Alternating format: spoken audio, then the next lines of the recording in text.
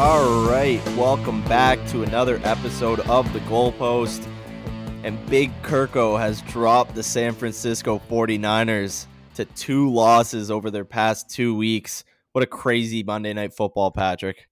Yeah, Primetime Kirk showed up, and not the one that you're used to. It was the good Primetime Kirk, which shows up very far and few in between, and they got the job done. They just went pretty much wire to wire, really. 49ers, no points in the first quarter, just got a touchdown before half, and they were just playing from behind the entire game, and then two brutal interceptions by Brock Purdy in the fourth quarter pretty much put a bow on this one. And yeah, like you said, the 49ers have a losing streak right now. It's pretty insane to say, especially given like the state of the 49ers in people's minds, like maybe 3 weeks ago. Like they were being penciled in for the Super Bowl, like at the start of the season, essentially. And the start, first couple weeks kind of supported that. But my biggest takeaway was, when's the last time you've seen the 49ers defense look like this? Like they looked dejected. They looked like they couldn't get a stop to save their lives.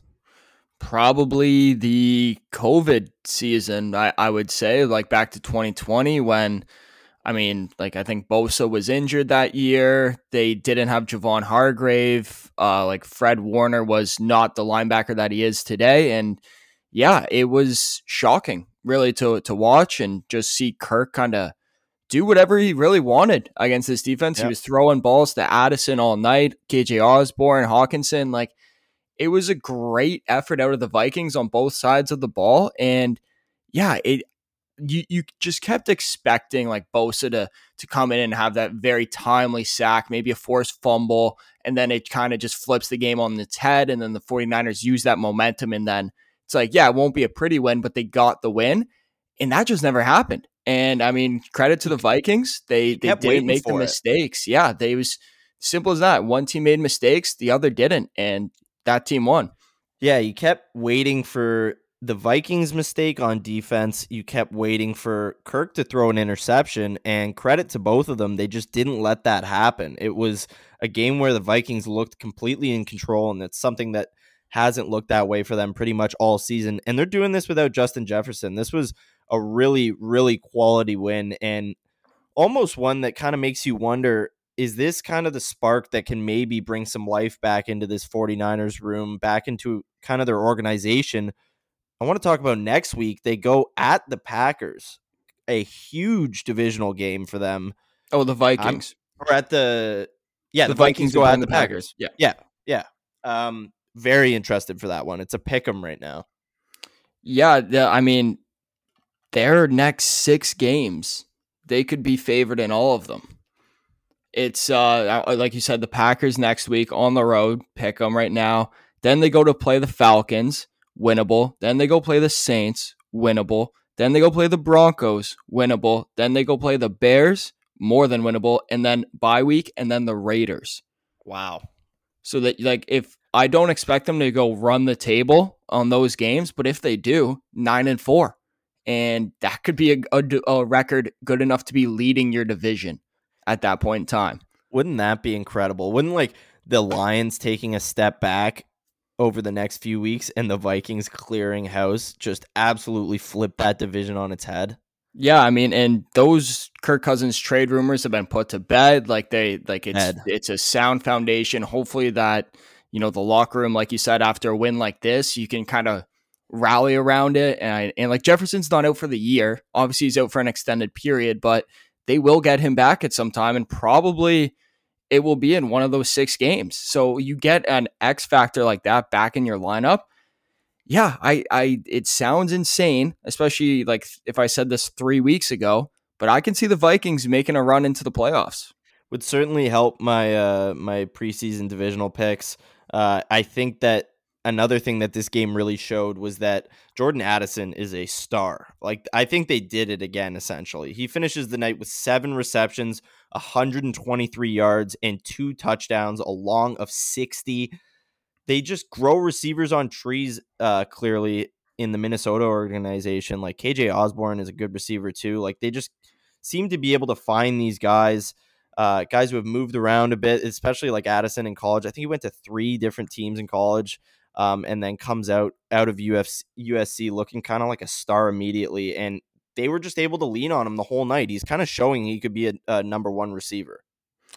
Yeah, I think a lot of people had him as a number one receiver in the NFL. He won the Blitnikoff Award in college, best wide receiver in the nation, and he just kind of slipped a bit in the draft. I mean, obviously not crazy; he was still a first round draft pick, but late in the first round, and it's a perfect complementary piece for a team like this that throws the ball a million times. And like you say, if Jefferson's out, someone's got to step up, and it's a perfect opportunity for guys like Jordan Addison. Obviously, the move to get TJ Hawkinson last year has also paid off very much.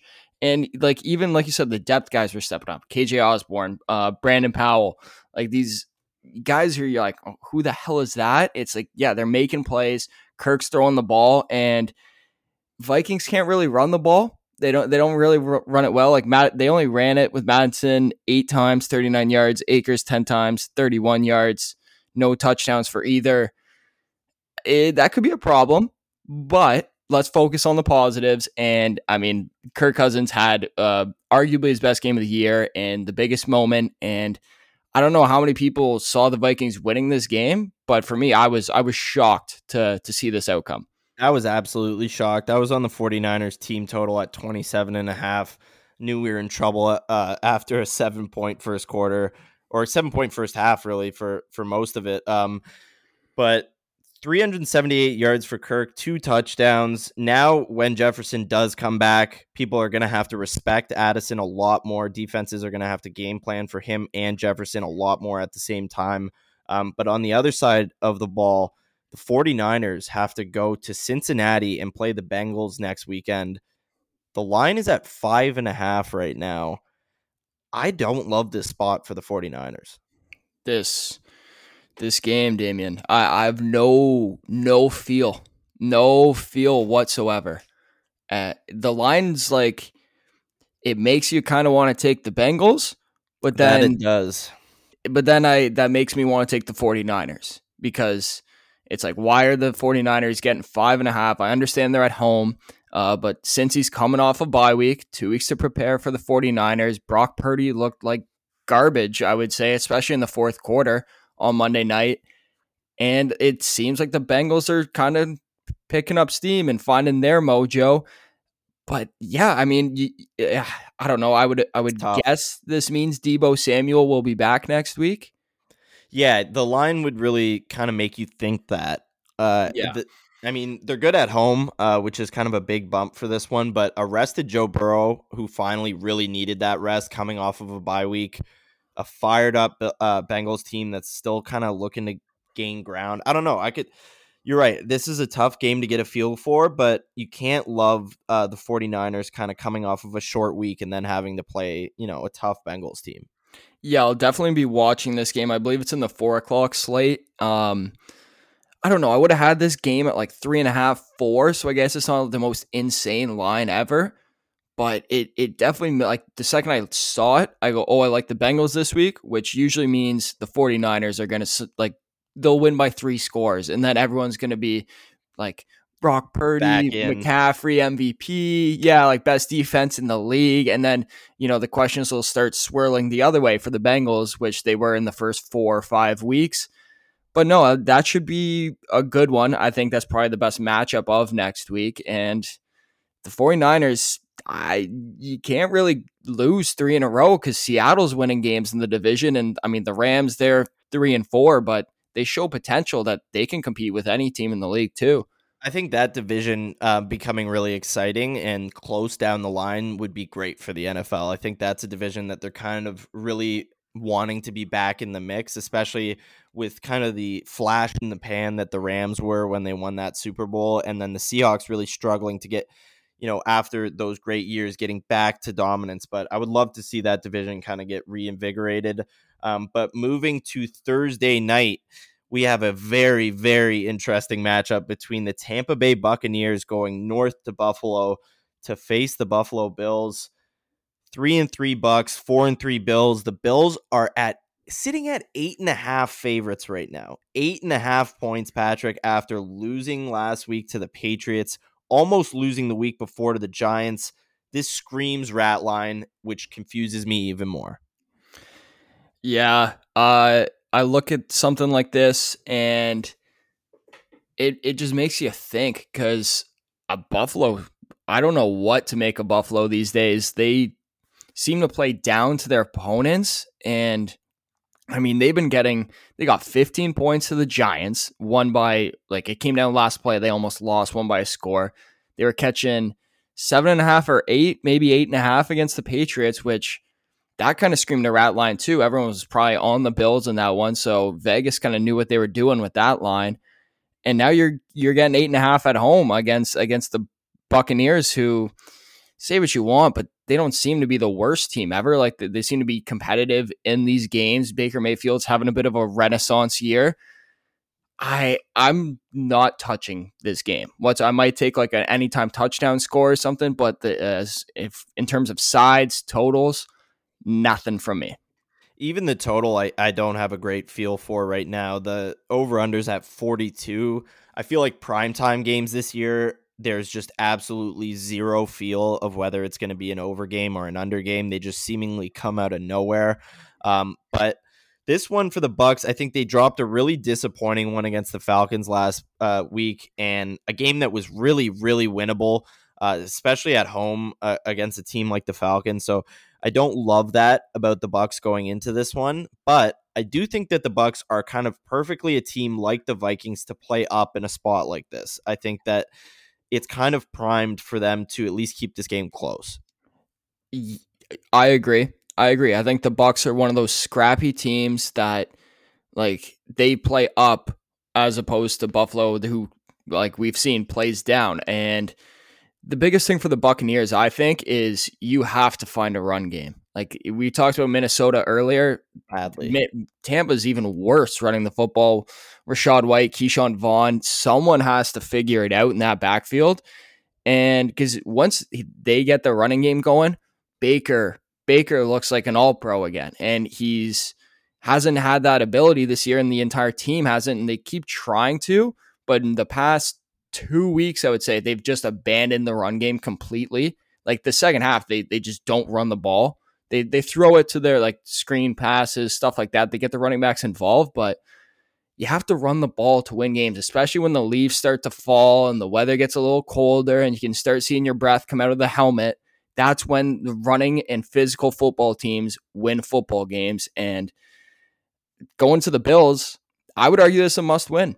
It's a must win for them. If they lose, they fall to 4-4, and they already have 2 divisional losses. And I'm sure Miami's probably going to hopefully take care of business against New England next week, and then they'll be 6-2. You're 4-4, and now you're fighting for a wild card spot out of nowhere. Yeah, those 2 divisional games losses are going to absolutely bite the Bills in the ass down the stretch. I think that's pretty much guaranteed now. But on the other side, the Bucs sneakily have the second best rush defense in the NFL. Something that isn't really talked about, but they have a very, very good defensive line against the rush. And making the Bills pass is something that I think is, kind of always that kryptonite for them almost. Like if you make Josh Allen uncomfortable and you can't get the run game going, he starts playing hero ball, especially in prime time. I think that's the route the Bucs have to take here. And you're facing a Bills team that is could be gripping, their sticks, to use a hockey term, a little bit tighter this game. There's a lot on the line. I'm leaning the Bucs. With the points or outright? With the points. I think that 8.5 is just too much. Yeah, I don't disagree. The only, to play devil's advocate, it's a must win for Buffalo, and they're at home. They're going to be fired up. They're definitely going to start to hear the rumblings. The past 3 weeks have been pretty ugly for them. And yeah, like you said, James Cook in the first 3-4 weeks, it seemed like he was going to be an integral part of this team, and they were actually going to have a running game this year. Josh Allen wasn't going to have to, hit all the buttons and make these wild plays. And then they just abandoned that. after like the past 3 weeks, their 3 worst weeks of the season, they have not run the ball with success. And Josh is trying to do too much once again. And it's a rinse and repeat with Buffalo. Like I feel like we were talking about these exact same problems in the middle of the Last year. yeah, exactly. And it's I don't know, like it seems like you have no I don't know if it's McDermott, Allen, someone, the offensive coordinator, feels like there's just no discipline on that side where it's like you're sticking to a game plan and you're going to play 4 quarters and stick to it. It seems like the second shit hits the fan, they are panicking and they're just throwing everything out the window and it's Josh, smash all the buttons, go make some plays. Well, it looks like they're not really on the same page at all offensively, especially between Ken Dorsey and Josh Allen. It just looks like they're on two different pages. The offense doesn't look succinct. Part of me hates this because whenever somebody kind of stacks up all those things against the Bills, they usually go and get a big win. But you're right. I think they've lost kind of the chance to use that. Oh, they're out of the spotlight now. They don't have Super Bowl contention. Everybody talking about them now. They can really thrive. We've been talking about that with the Bills since they lost the conference final against KC. Like ever since that game, we've talked about them stepping out of the limelight and it being better for them after a big loss. And, you just run out of leeway eventually. So big one for the Bills. If they win it, I think they have a chance to get kind of this season back on track. That you never want to count them out. But for the Bucs, if we want to talk NFC South, this is a big game for them too if they win. Yeah, just the grossest division in football continues to deliver. Feels like 500 is going to win this division again. Yeah. And the Bucs, obviously, they've lost 2 in a row now.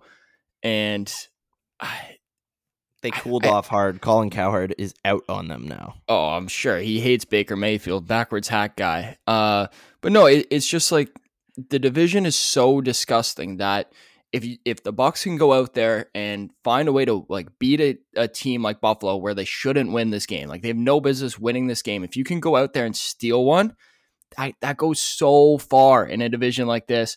And I'm pulling it up here. Yeah, the Falcons lead the division 4-3.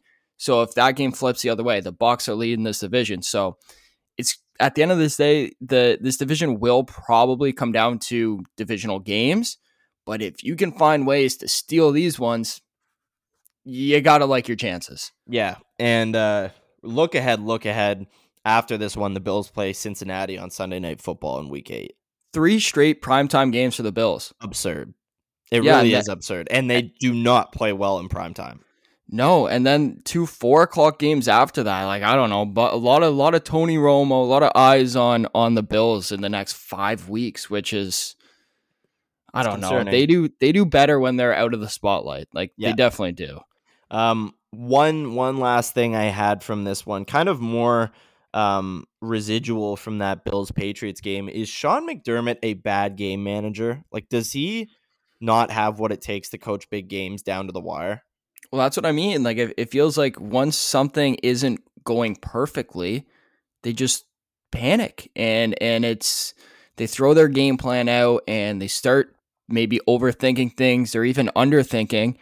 And it just feels like every single game, especially in these past 3 weeks for the Bills, rests on Josh Allen's shoulders. And that's not how it should happen. I understand, you lose Matt Milano. It's a huge loss on the defensive side of the ball, but you have playmakers. And I think another thing that's been missing on this offense is Gabe Davis this year. It feels like it's just all Stephon Diggs on offense, and they need that complement because once you start doubling Stephon Diggs and just really like putting all your focus on him, you can kind of take him out of a game, and you need Gabe Davis to step up. And I also think they're using their tight ends a little bit too much. I think they're really overthinking that. Just run Kincaid or run Knox, one of the other. They're trying to run both, and they're trying to like split the catches between the two. It's a weird thing with their tight ends going on right now, but I think Gabe Davis really needs to step up for this team. Yeah, I think that's definitely something that kind of Bills fans themselves are keeping an eye on. He was huge kind of in the early part of the season last year. He was a big reason that they got off to kind of a good start. And I think that the whole Bills offense just has to really have a game where people can stop asking questions about them and that they can finally shut everybody up kind of in that sense. But coming up after this, we are going to talk a little bit of NHL for ESPN's first Frozen Frenzy on Tuesday night. So come back after this. All right, we're back now to talk a little bit of NHL on a bit of a historic night in the league as ESPN is rolling out its first Frozen Frenzy, a 16-game night with all 32 teams in action.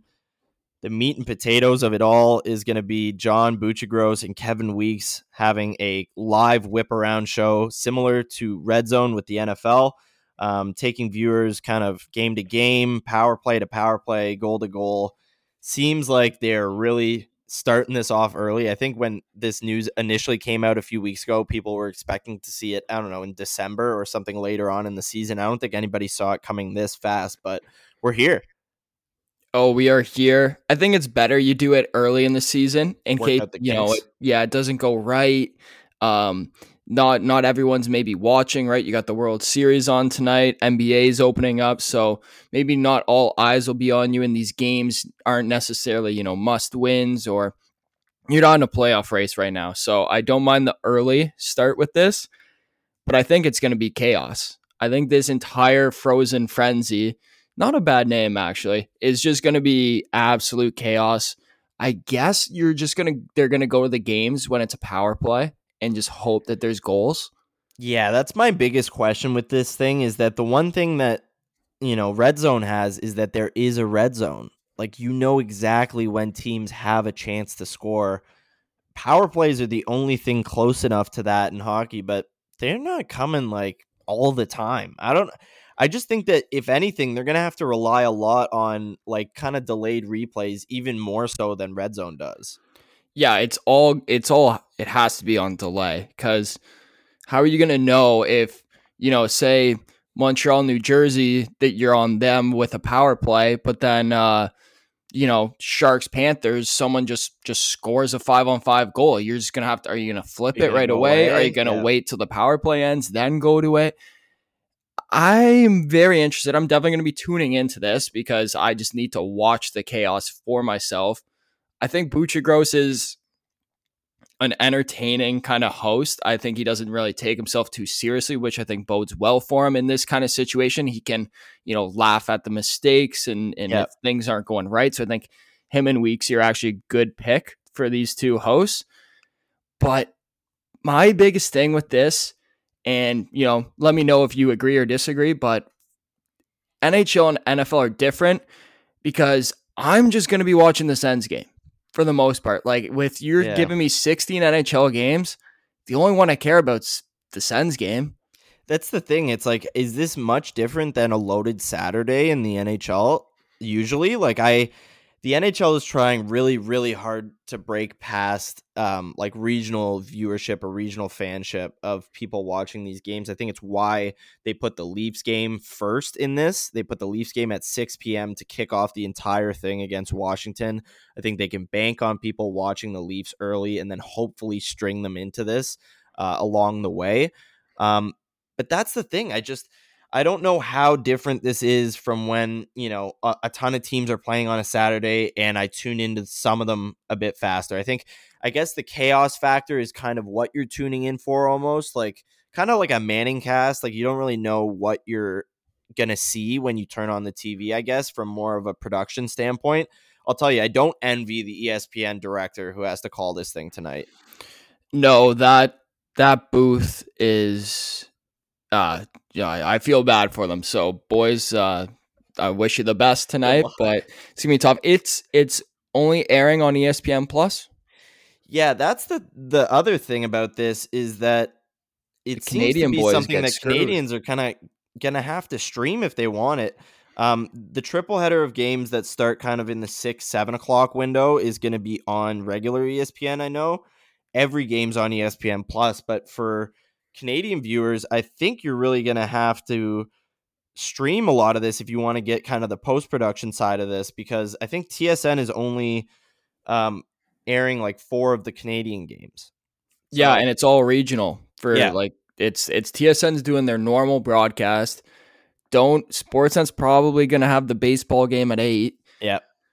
maybe the basketball also. I don't know who's got the basketball tonight, but basketball starts at 8. And Like, that's oh, a real problem for the NHL, right? Like, ESPN not being available to your biggest fan base.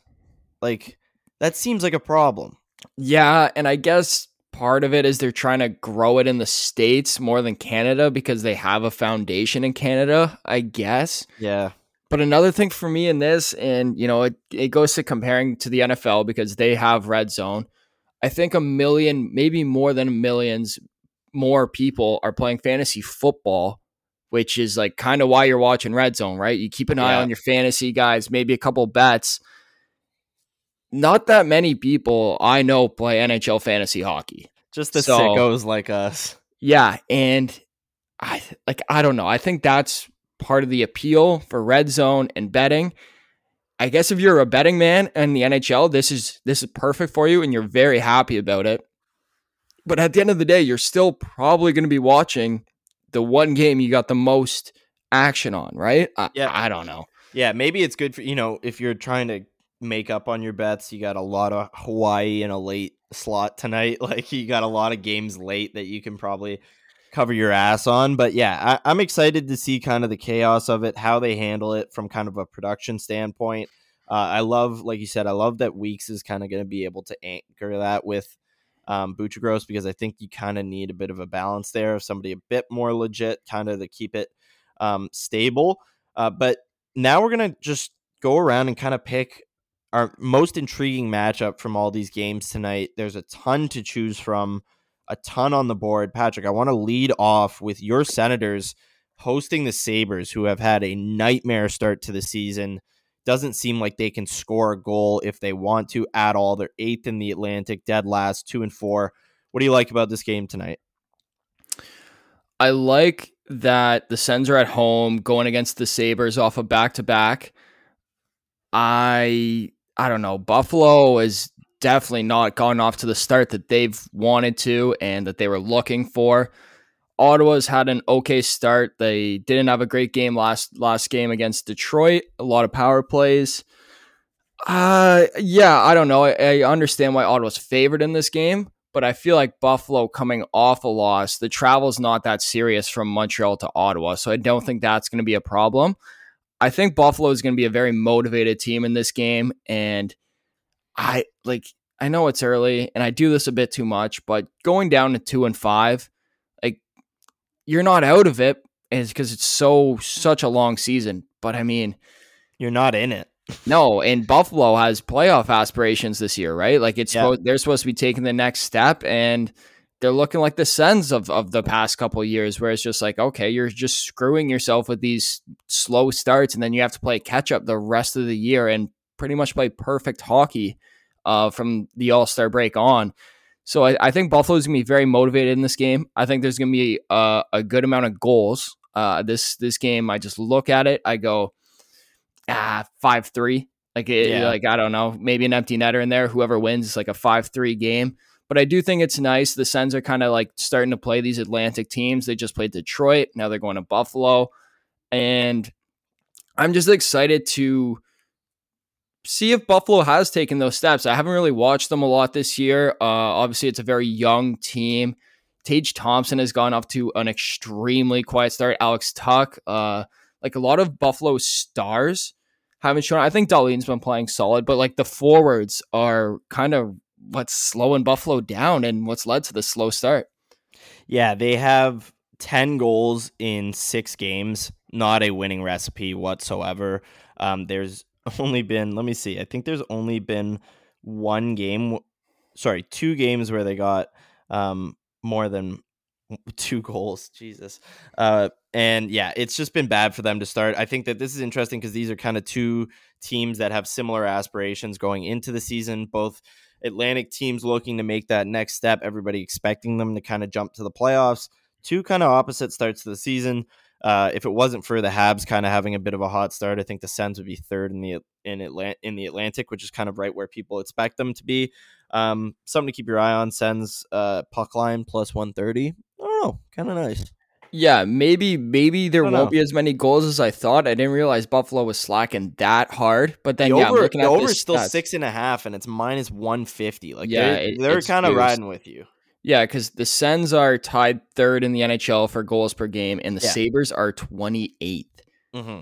Wow. Not good. That's their 26 power play percentage, 29th in shooting percentage. They can't buy a goal That's just not the start I thought Buffalo was going to get off. And like you said, these two teams, they're going to be comparing themselves to each other.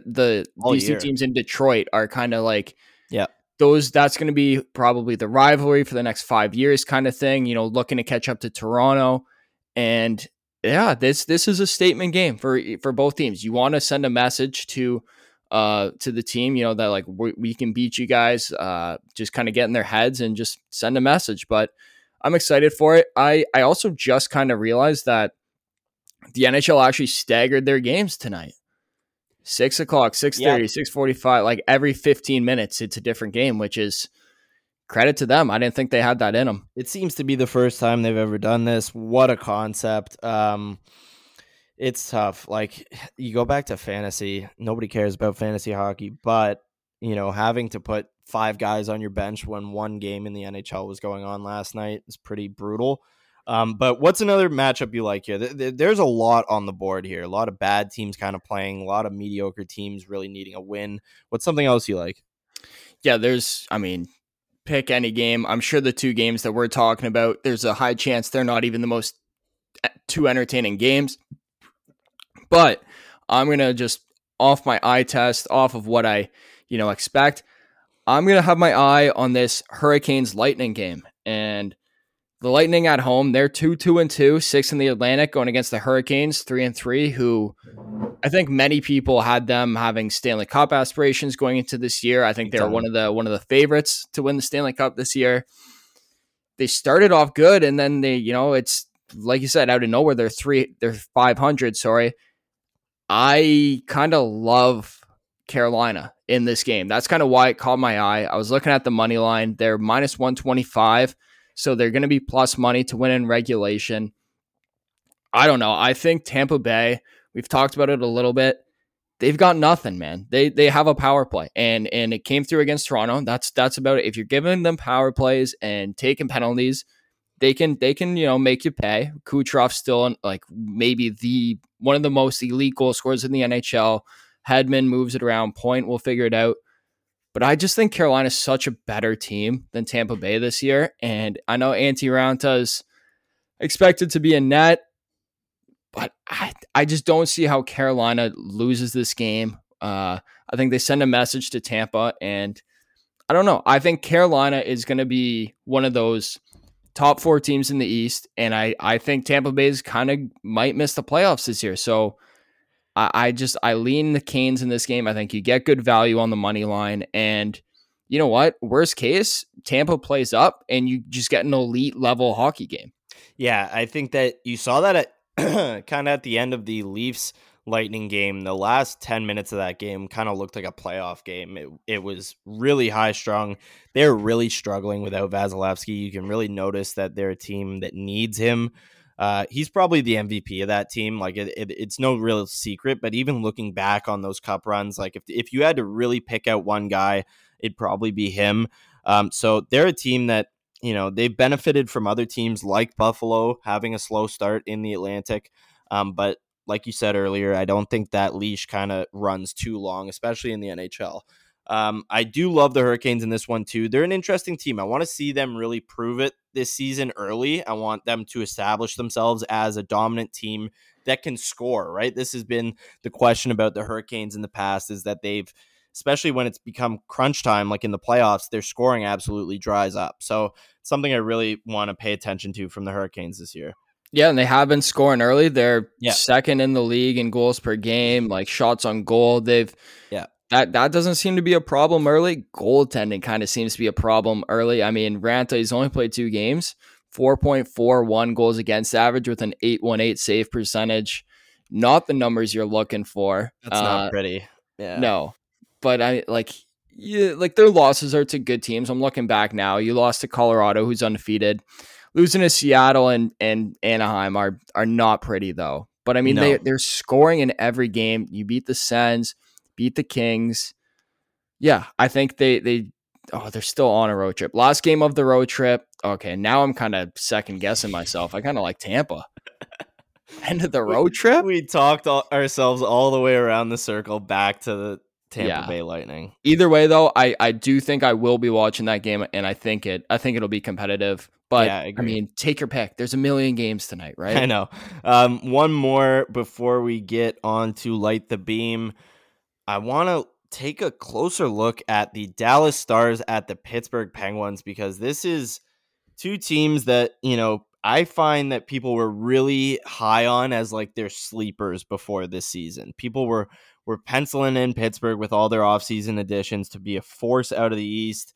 People were picking Dallas to be sleepers out of the West. And I think that, both of these teams haven't exactly, Dallas less so, but Pittsburgh more so, haven't had the start that they exactly wanted. The problem with Dallas right now is that they are slotted behind the juggernaut of the Avalanche, but they still haven't lost yet. So the Stars are kind of in line with that, but Pittsburgh, second last in the Metro. This is more of a prove-it game for them, absolutely.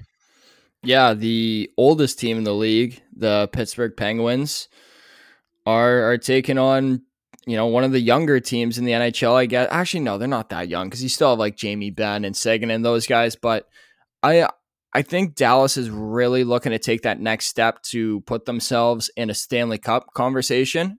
We saw them go on a nice run last year.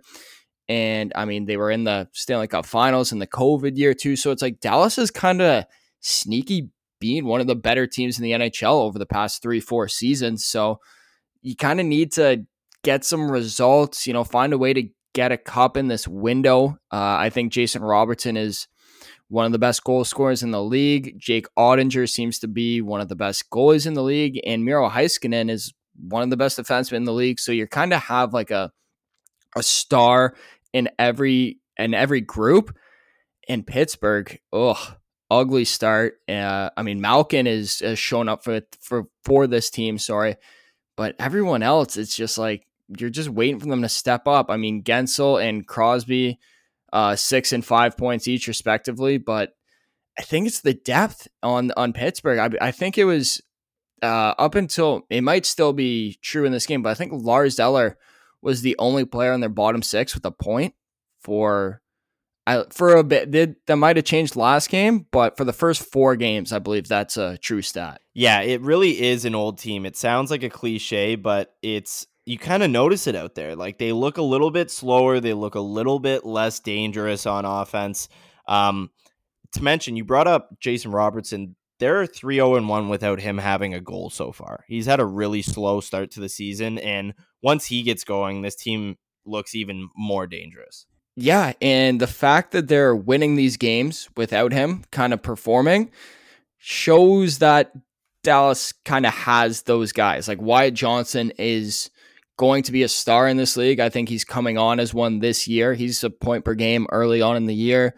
Jamie Benn, I mean, still making it happen. Yeah, still finds a way. I don't think he's, like a Team Canada player anymore, but to have that guy in your room and on the ice, like just being a leader is what you need. And then you just have perfect complementary pieces to the Stars, like Joe Pavelski, Rupe Hintz, Sagan still kind of playing good hockey, and Ty Dellandrea is a young guy that can get it done. Always shocks me that Matt Duchene is on this team this year. He hasn't done anything either. He's got 0, 0, 0, 0 on his stat line. I love forgot he Dallas was in on this this team game. too. I Yeah. know Matt Duchene has been bouncing around these past couple of I know. years. I love Dallas too, especially with Ottinger and net. Like, that's the final piece in this team, is the fact that getting through that roster, then you have to play a Vezina quality goalie. So I think that with the scoring trouble that Pittsburgh has had so far, it's not great to look down the pipes at a guy who's got a 1.58 goals against right now.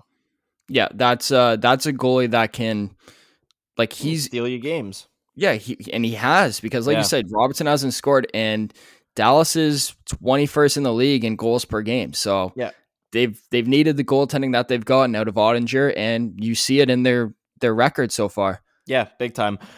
So yeah, enjoy the Frozen Frenzy tonight. It's gonna be chaotic, but yeah, try and might have to stream it, but try and get your eyes on some NHL games. Should be interesting to watch. Coming up after this to finish the podcast, we will return with Light the Beam. It's been a while, so come back after that. All right, welcome back. We are returning with Light the Beam. It's been a while. Light the beam! Light the beam! And I'd like to start Light the Beam with the Utah Utes football program. Light the Beam, Utah, they get a huge win over USC on the weekend, take down a fellow Pac 12 opponent. They now have 2 wins against ranked Pac 12 opponents, 1 loss so far this year. And I'm lighting the beam for them because I think that this is the turning point that could turn Utah into a team that kind of shakes up college football this year. They're doing this without Cam Rising right now. They also have a pretty respectable non-conference win against Florida this year. They go on to face Oregon next week, and then in 3 weeks, they face Washington. More so than anything, the Pac-12 is stacked this year, but I love how this team is playing football. I think that was a huge spot against USC. I've really loved watching this team for kind of the past 2 years. They play a really tough brand of football. They're not easy to get yards against. And then on offense, they have guys who step up like every game for them. Their 1 loss is against Oregon State, who's currently ranked 19th. It's a pretty respectable loss, and they have the chance, if they make it to the Pac-12 championship game, to maybe play them and avenge that loss eventually. But I'm going to light the beam for Utah. I think they deserve some love after beating USC on the weekend. Yeah, I love it. I've kind of been I've got a sneaky soft spot for the Utes as well. And kind of like you said, it's just very impressive that they've been able to do this without Cam Rising, who's probably a top 10 quarterback in college football.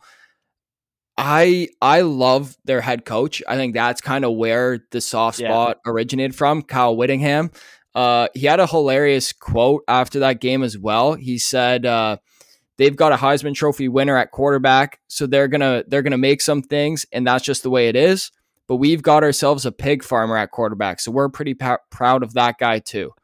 Yeah, I mean, like that's just an easy guy to root for, easy guy to play for. That's awesome. And kind of like you said, I think the Pac-12, a lot of people talk about it, kind of just cannibalizing each other, and I think teams like Utah are the reason why. Like Oregon State beating them is not a bad loss. Yeah. I think there's a real chance you have 3.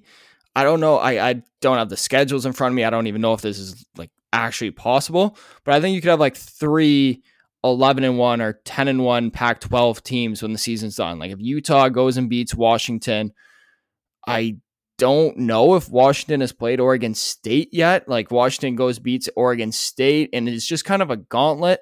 But Utah absolutely has a path to make it out of the Pac-12 and into the college football playoff. Yeah, there's about 4 teams right now with 1 loss that are considered to be kind of dangerous in that spot to go there. It's Texas, it's Alabama, and Utah is right in that mix. So I think that this is an interesting team. I'm really excited to see that matchup against Oregon. I think people have been waiting to see a real test for Oregon and see what this team is kind of really made of.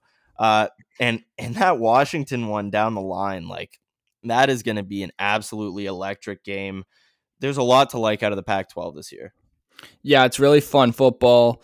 It's not a ton of defense, a lot of high-scoring games, just like a lot of points are being put up, and it's on late at night, which is a perfect like just cap off your Saturday with some like very entertaining football, a little bit of chaos. But no, I think Utah has a legitimate chance. I think Washington, they had a bit of a letdown spot this past week against Arizona State, and they kind of showed that they're, I don't know, vulnerable, I guess you could say. Maybe not just, they're not perfect. They're not a perfect football team, and they're beatable. And I think Utah, with their head coach, he's been there a million times. That's the guy you need in a situation like that. Yeah, I want to ask you one last thing. There's been a lot of questions flying around about USC and Caleb Williams, where they go for the rest of the season here. I've even seen people saying that Caleb Williams should kind of take himself out of the season a bit and kind of get himself mentally and physically prepared for the draft. What do you think the rest of Caleb Williams' season looks like? Will that affect NIL? Like, That's a real good question. Yeah, I think you have to play to get your NIL money. That would make sense to me, at least. I don't know what these contracts say. I don't know. That makes a lot of sense to me. Maybe he got a car and he's already got the car and nothing else matters, but he's valued at over $2 million on NIL right now. Oof. And I think if he just doesn't play football for the rest of the year, he's got to lose some money. I don't know how it works. I don't know anything. I don't know anything really about NIL, but I got to think that would affect it somehow. Yeah, and that's interesting because, a lot of the anti-NIL people are probably the same people saying there's more to college football than being a development league for the NFL. So those two things actually kind of help each other. Like, NIL gives people incentive to stay and keep playing college football as more than just a development league for the NFL. Yeah, and I think 2, 3, maybe 4 weeks ago, people were talking about Caleb Williams staying another year in college football and making his NIL money. And, if the team that's drafting first overall, he doesn't like what he sees, he's just going to go back to college. And he's using it as a negotiating leverage. Piece. Yeah. I have no idea. This Caleb Williams saga is just starting. I think we're only getting going on it. I think from now up to the draft is just going to be a circus. I think it's just, there's going to be a million different things. He's going to have a million different just crazy quotes. And I think people are going to look to jump on stories about him as well. Like you're seeing that with the equity. Yeah. I think it's, I don't know. We're just getting started with that. Didn't mean to sidetrack everything. Let me get it back on the rails here. Patrick, who are you lighting the beam for? It's funny, Damien. We got a college football heavy light the hell beam. Yeah. This was not planned, but I don't mind that it happened. I'm going with Ohio State. I'm lighting the beam, man. People just want to discredit this team. I don't understand why. Maybe because they don't have a Heisman Trophy winner at quarterback, or not the best quarterback in the NCAA at quarterback anymore. But this defense, man, so Western Kentucky they're seen as a elite offense in the NCAA, held them to 10 points. Then on the road against Sam Hartman, who's supposed to be the savior of Notre Dame, best quarterback out there. They're just missing a quarterback. Held them to 14 points. Then they want to say that, Notre Dame ran the ball on Ohio State. I don't think they had to play longer than 10 yards the entire game, but it's okay. They're moving the goalposts. Then they go to Maryland. Well, no, at home against Maryland. Tagovailoa, elite quarterback. It's going to be a shootout. Who knows that Maryland might catch Ohio State. I don't know if they scored any points in the second half. And then now they're hosting Penn State, Drew Allar, 5-star quarterback, best offense. And then they're saying Penn State's got the best defense, better than Ohio State's. And all these talking heads are just crowning Penn State, saying that, this is their time. They're going to get over the hump. They're going to beat Ohio State. Ohio State's weak. They're having an off year. What happens? They get a garbage time touchdown. They lose 20-12. The goalposts just keep getting moved, Damien. I don't understand what this Ohio State team has to do, but they just keep winning games. It's ironic because this is the exact spot you want Ohio State in, especially after last year going up against Michigan soon. This is the exact thing you wanted to see from this team. Defense was the biggest blind spot in those games in the past couple of years. Michigan was able to get yards over the air way, way too easy.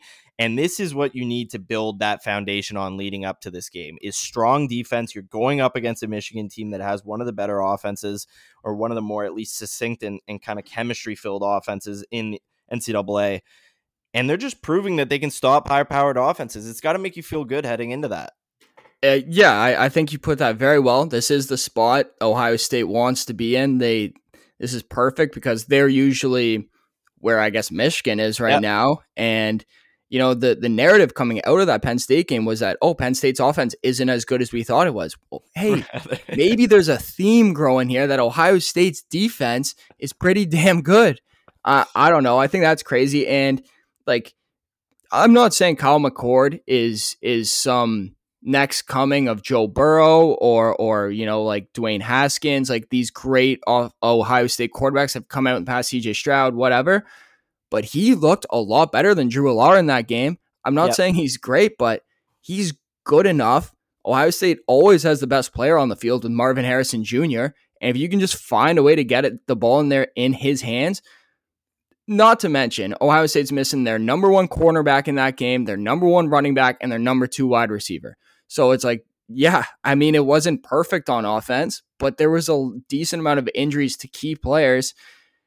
I don't know. The goalposts keep getting moved. I think they are on high alert. I would take Wisconsin with the points this week against Ohio State. I don't know what it is, but coming off a big win like that on the road at Wisconsin has one of those recipes for a bit of a letdown spot for Ohio State. Yeah, I think it's only 14.5 right now too. Okay, then I think they're thinking the same way I am. If they get past that, then it should be a clear path to undefeated against Michigan last game of the year. Electric. It's exactly what you want to see. I think this has been one of the best college football seasons for parity in a really long time. It's absolutely electric week to week, I would say. But yeah, I think Ohio State's kind of benefiting from a bit of less of a spotlight too. I think they're really getting underrated by a lot of people kind of around the nation who are searching for kind of this number one world beater team instead of just settling for the fact that, hey, there's a couple like really good teams here with some really good aspects of their defense and their offense. I think that Kyle McCord for this offense, it's almost like an NFL offense where you need a game manager. Like you have enough talent on this offense where if he's a game manager, you can find yourself undefeated heading up against Michigan. And that's essentially what you really need him to be against Michigan, is just getting consistent plus yardage. He's only got one interception. He's 5th in the nation in quarterback rating. And he's leading an undefeated Ohio State team. And you will never hear his name, not even Marvin Harrison Jr.'s name in Heisman conversations these days. No. It's pretty much the same stats as Jordan Travis, and people are like crowning him. JJ McCarthy's got a couple more yards, more interceptions. They haven't played anyone. It's interesting. I love it. Like you said, I think this is the spot Ohio State wants to be in. Have you been keeping an eye on these Michigan cheating allegations? I wanted to finish the show with that because it's bonkers. Cool throne for investigative reporters around the Michigan campus, because this is just left, right, and center. First, you get the Harbaugh cheating allegation, or the Harbaugh, I don't even know what you want to call it. I think it was like recruiting. He bought a couple guys during COVID, some cheeseburgers. That I think is BS. Like I think that's a non-story. Yes. This seems like there's a little bit of meat on the bones. We got people going into public Venmo requests and seeing, ticket stubs or the price for tickets being exchanged day before the Peach Bowl last year. I don't know. It seems like a baseball thing almost, where it's like, I feel like every college team is probably doing this. I think to a degree, you're right. And sign stealing in game is legal. I think that's legal. It's part of the game. I think that's a key part to this. Like sign stealing in game, similar to baseball, is legal, and you can do it, which I think is fine. Whatever, play by the thing. I think that his name is Connor Stallions, who's an offensive assistant who makes $55K a year, who's supposedly some young, hungry up-and-comer. He's just going out and spending $1,000 on tickets every week. Who's funding that, Damien? Who's funding that thing? And then, people are just going to say, oh, Harbaugh's got no idea about this. The athletic director's got no idea about this going on. I also find it quite interesting that there's a direct correlation between when these allegations began and Michigan starting to win bigger games. I don't know. That seems like it's a direct correlation to them benefiting competitively from this. So the rules are that you can't spend money to go recruit or scout other teams because it's unfair to other teams if they don't have money to do it. The bank. All the big schools would do it. And The second violation is that you can't record other teams' sidelines. And apparently there's direct proof of Connor Stallions in stadiums videotaping opposing team sidelines. Yeah. Not to mention, he is standing, there's pictures in the Ohio State game last year. He's standing beside the defensive coordinator when they're on defense, and he's standing beside the offensive coordinator when they're on offense. On the Ohio State side? No, Michigan, when they're playing them. Like, okay. Yeah, they say, he's just a grad assistant. He doesn't have a big role in this team. Then why is he in the ear of the offensive coordinator when they have the ball and in the ear of the defensive coordinator when they're on defense? Some good questions. There's like a chart that there's these pictures of, and it just looks like team signs. And not to mention Greg Schiano at halftime of the Rutgers game this year saying, there's something fishy going on out there. We have to take a look at this. Really, eh? That's interesting. Evidence is is another insane. thing, right? Like there's more and more stories about Michigan each time. Something's eventually got to break. Like, is this when the NCAA steps in and actually puts down a slap on the, like something more than a slap on the wrist? Like it's starting to get insane. Like if all the allegations are true coming out of this, then you have to do something. Like you absolutely have to come down on Michigan. Correct. Especially if you're a Michigan man, you're honorable, you're better than everyone else. You know, you're held to the highest standard of the world and life. Like you are a Michigan man. It's very dishonorable to be doing this. And back in the day when, pre-NIL, all this stuff, Ohio State, Jim Tressel, a couple of players were getting free tattoos in exchange for autographs. Ohio State pretty much got the death penalty for that. Jim Tressel did the honorable thing and ended his coaching career. He stepped down. He goes, you know what? This is right. This is wrong. It happened on my watch. He ended his entire coaching career because of this. So Harbaugh, you're a Michigan man yourself. I think you should do the honorable thing, take a look in the mirror, and just go to the NFL. This is your out, man. This is your out. This is your out. Yeah, it's crazy, man. Like that. Just another question about Michigan. Just another example of them kind of being greasy, man. Like they lead the league in greasiness per snap. Yeah, it's like how many stories are gonna come out until it's like, okay, times? Something's actually going on here. Mm-hmm. I'm interested. I don't think they're going to get the death penalty or anything, but no, I do think like some sort of bowl ban, maybe like making Harbaugh step down, just something. Also, that Connor Stallions guy deleted every social media account. That's something. And yeah, it's what innocent people do. Of course, right? Oh man, yeah, it's a bit of a mess. I'm interested to see how that story folds out. Me too. But that'll do it for today at the Goalpost. Got a great weekend. We're approaching the sports equinox. NBA starts tonight. We got playoff baseball game 7 tonight. College football, NFL this weekend. Just a whole board for everybody. Yep, the NHL Frozen Frenzy should be chaos. No, can't wait. October is always the best time of the sports calendar. That it is. Go out there and enjoy it. Thanks again for listening and supporting. And until next week, Patrick. See you later, Damien. See ya. Welcome to the land where the just don't stop. Trunks pop, tops, drops in the front end hop.